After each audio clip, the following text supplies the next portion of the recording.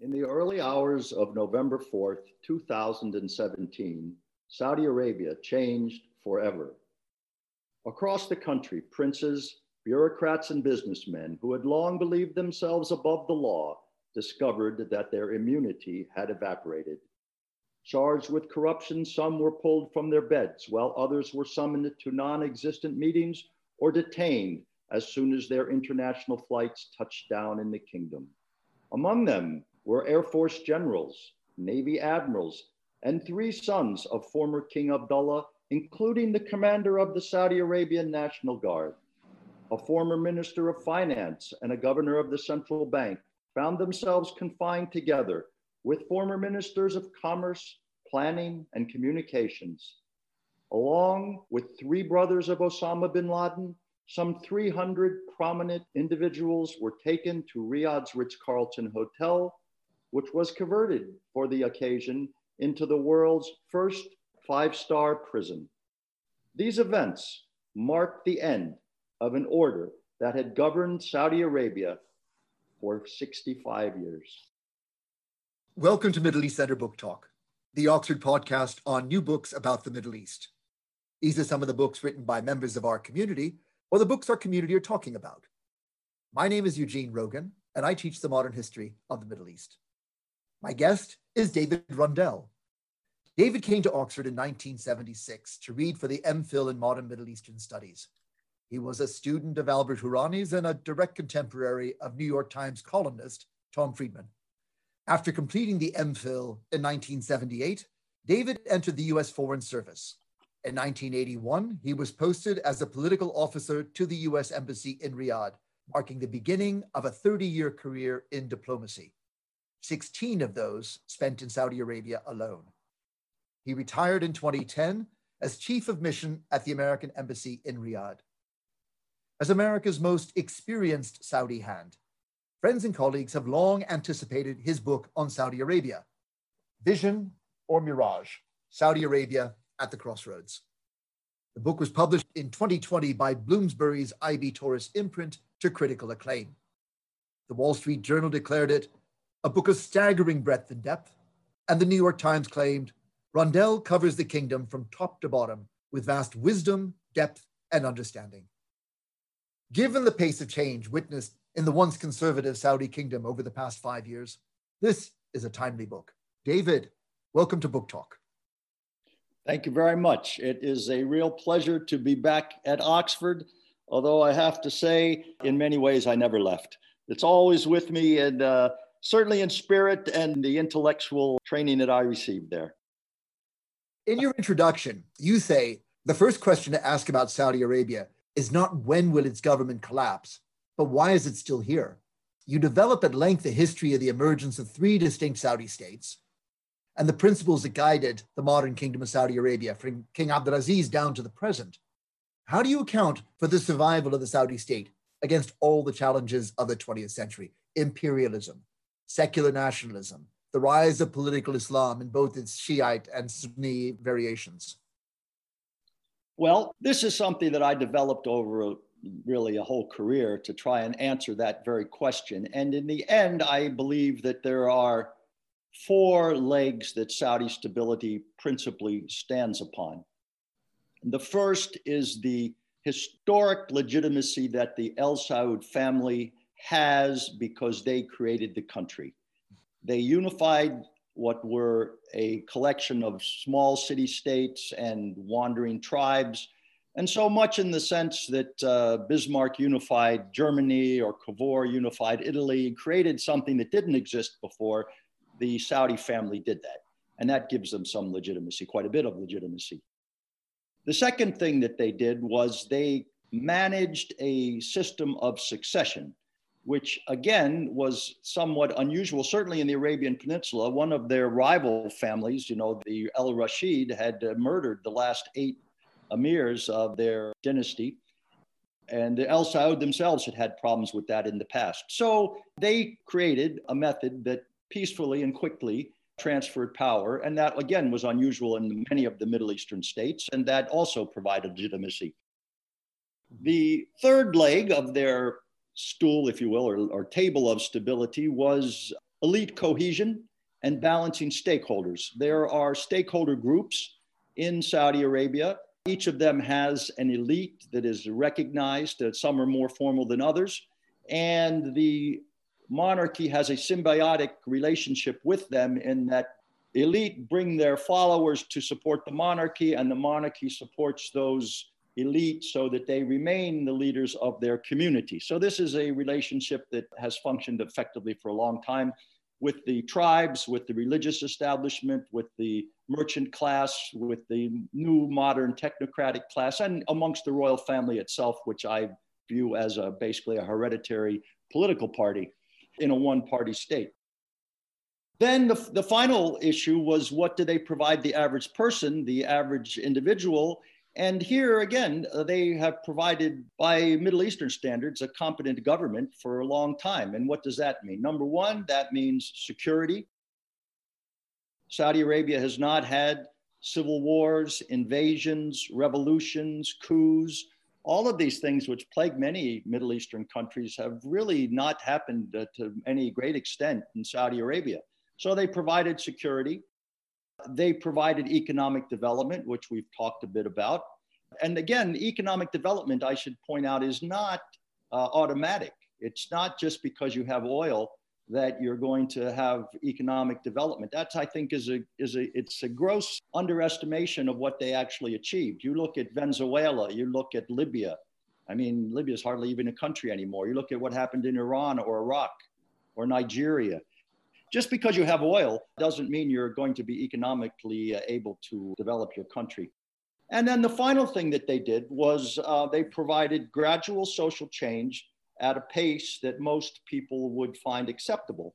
And again, it's a misunderstanding to believe that the Saudi people are chafing for nightclubs and miniskirts and that the Al Saud are holding them back. Actually, in many cases, the people have been more conservative than the monarchy, and the monarchy has actually pushed them forward. But by and large, they've gone at the pace that the people wanted. But I just would mention that, when they introduced girls' education, and some of your listeners would know this, but they had to use the military to actually, if you will, integrate schools the same way they did in the American South when they desegregated those schools. People were killed in riots that affected the first television station, which people were protesting against TV because they thought that was against Islam.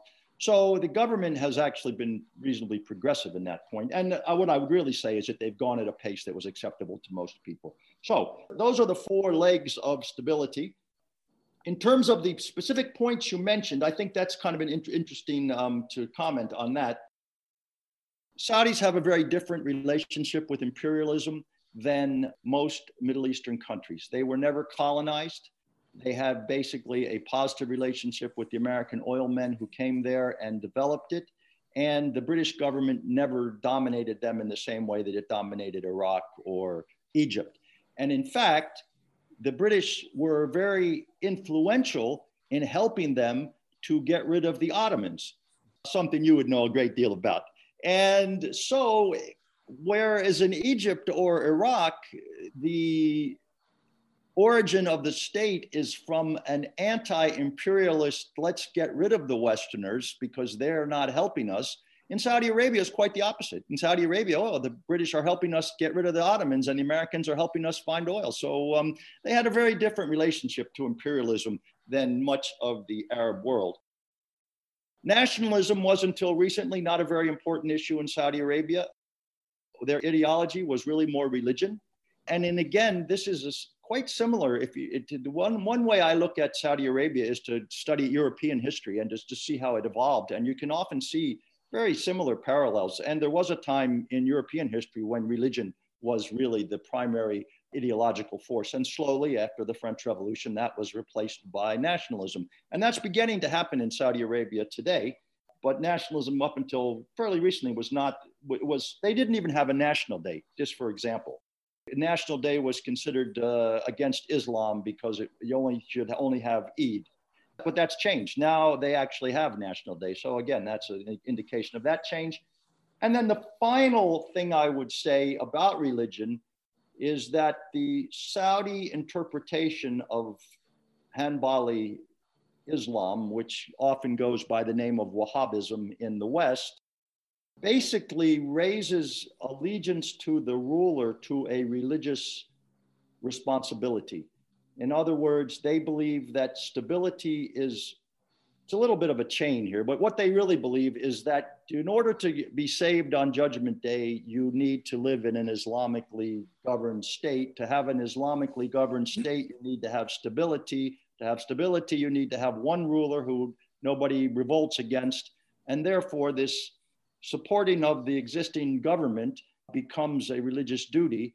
And what that means is that they don't really worry, that is to say, the religious scholars don't worry about how you got to power. We in the West are very concerned about whether or not you were elected. They don't really care how you got to be the king, whether you murdered your brother or got elected doesn't really matter. What matters is how you do your job once you are the king. And that's what determines your continued legitimacy. So their attitude toward religion has been a little bit different than in many, actually in the West and even some Arab countries. And therefore that also has contributed to their stability. So hopefully that answered your question.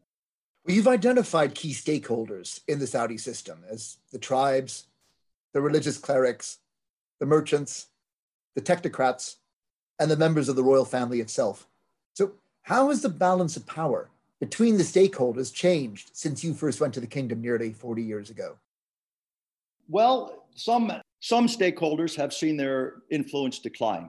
I would say that the tribes and the religious establishment they are certainly still important, but they are less important than they were 40 years ago, particularly the religious establishment, which at one point had a role in selecting the monarch. They don't anymore, or at least let's be clear, they had a role in the abdication of King Saud. So the tribes and the religious community have lost influence. I think the technocrats, the modern secularly educated technocrats and the business community have seen their influence and importance to society grow. The royal family itself has seen it remains important, but the number of members of that family that are important has declined, so it has become more concentrated. And then I would add that there are a couple of new stakeholder groups, which I would say are youth and women, who were totally non-existent stakeholder groups before. And they are not organized and they're not politically active in the same exact sense that these other groups are. They don't have an organized elite that deals with the monarchy, but they are stakeholder groups that the government now pays attention to. So I would say that's how the stakeholder groups have changed. Your book is really about domestic Saudi politics and not so much about its foreign relations. You're particularly discreet about Saudi-US relations, which I think is a real strength of the book. You didn't make this into a study of Saudi-America relations. You don't tend to view the kingdom through American lenses.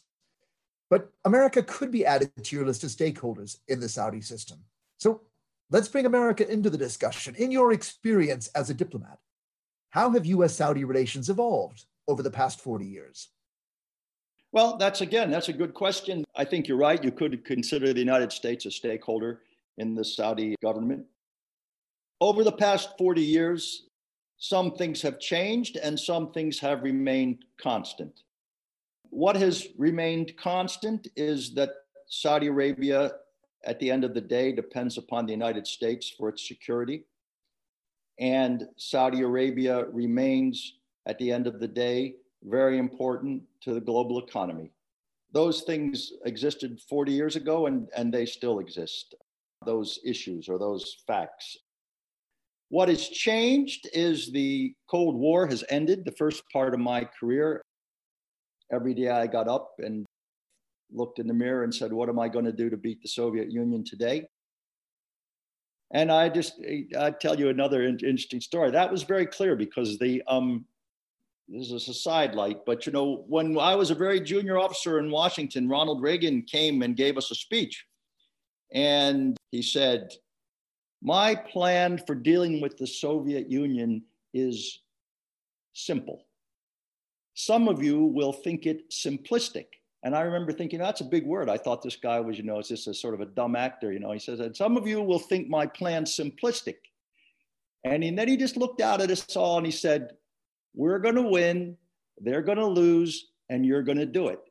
And I thought, wow, then you can go play golf for the rest of the day, because he did his job. I mean, he told everybody very clearly what was going to happen and how it was going to happen and what we were supposed to do. So for the first part of my career, that is pretty much what we tried to do. And the Saudis helped us. The Saudis were one country that never shirked. Whatever we asked them to do, they were willing to help, whether it was, funding Contras in Nicaragua, which some people didn't like, or supporting the Mujahideen, or helping in Africa. In many ways, they were a very strong ally in the Cold War. Cold War went away, and then we had what we would call, I guess, the war on terror. And again, that the Saudis became strong allies in that. So one conflict was replaced by support in another. I think something else which changed really were the economic factors. The United States is not Saudi Arabia's biggest trading partner anymore. We were for a long time.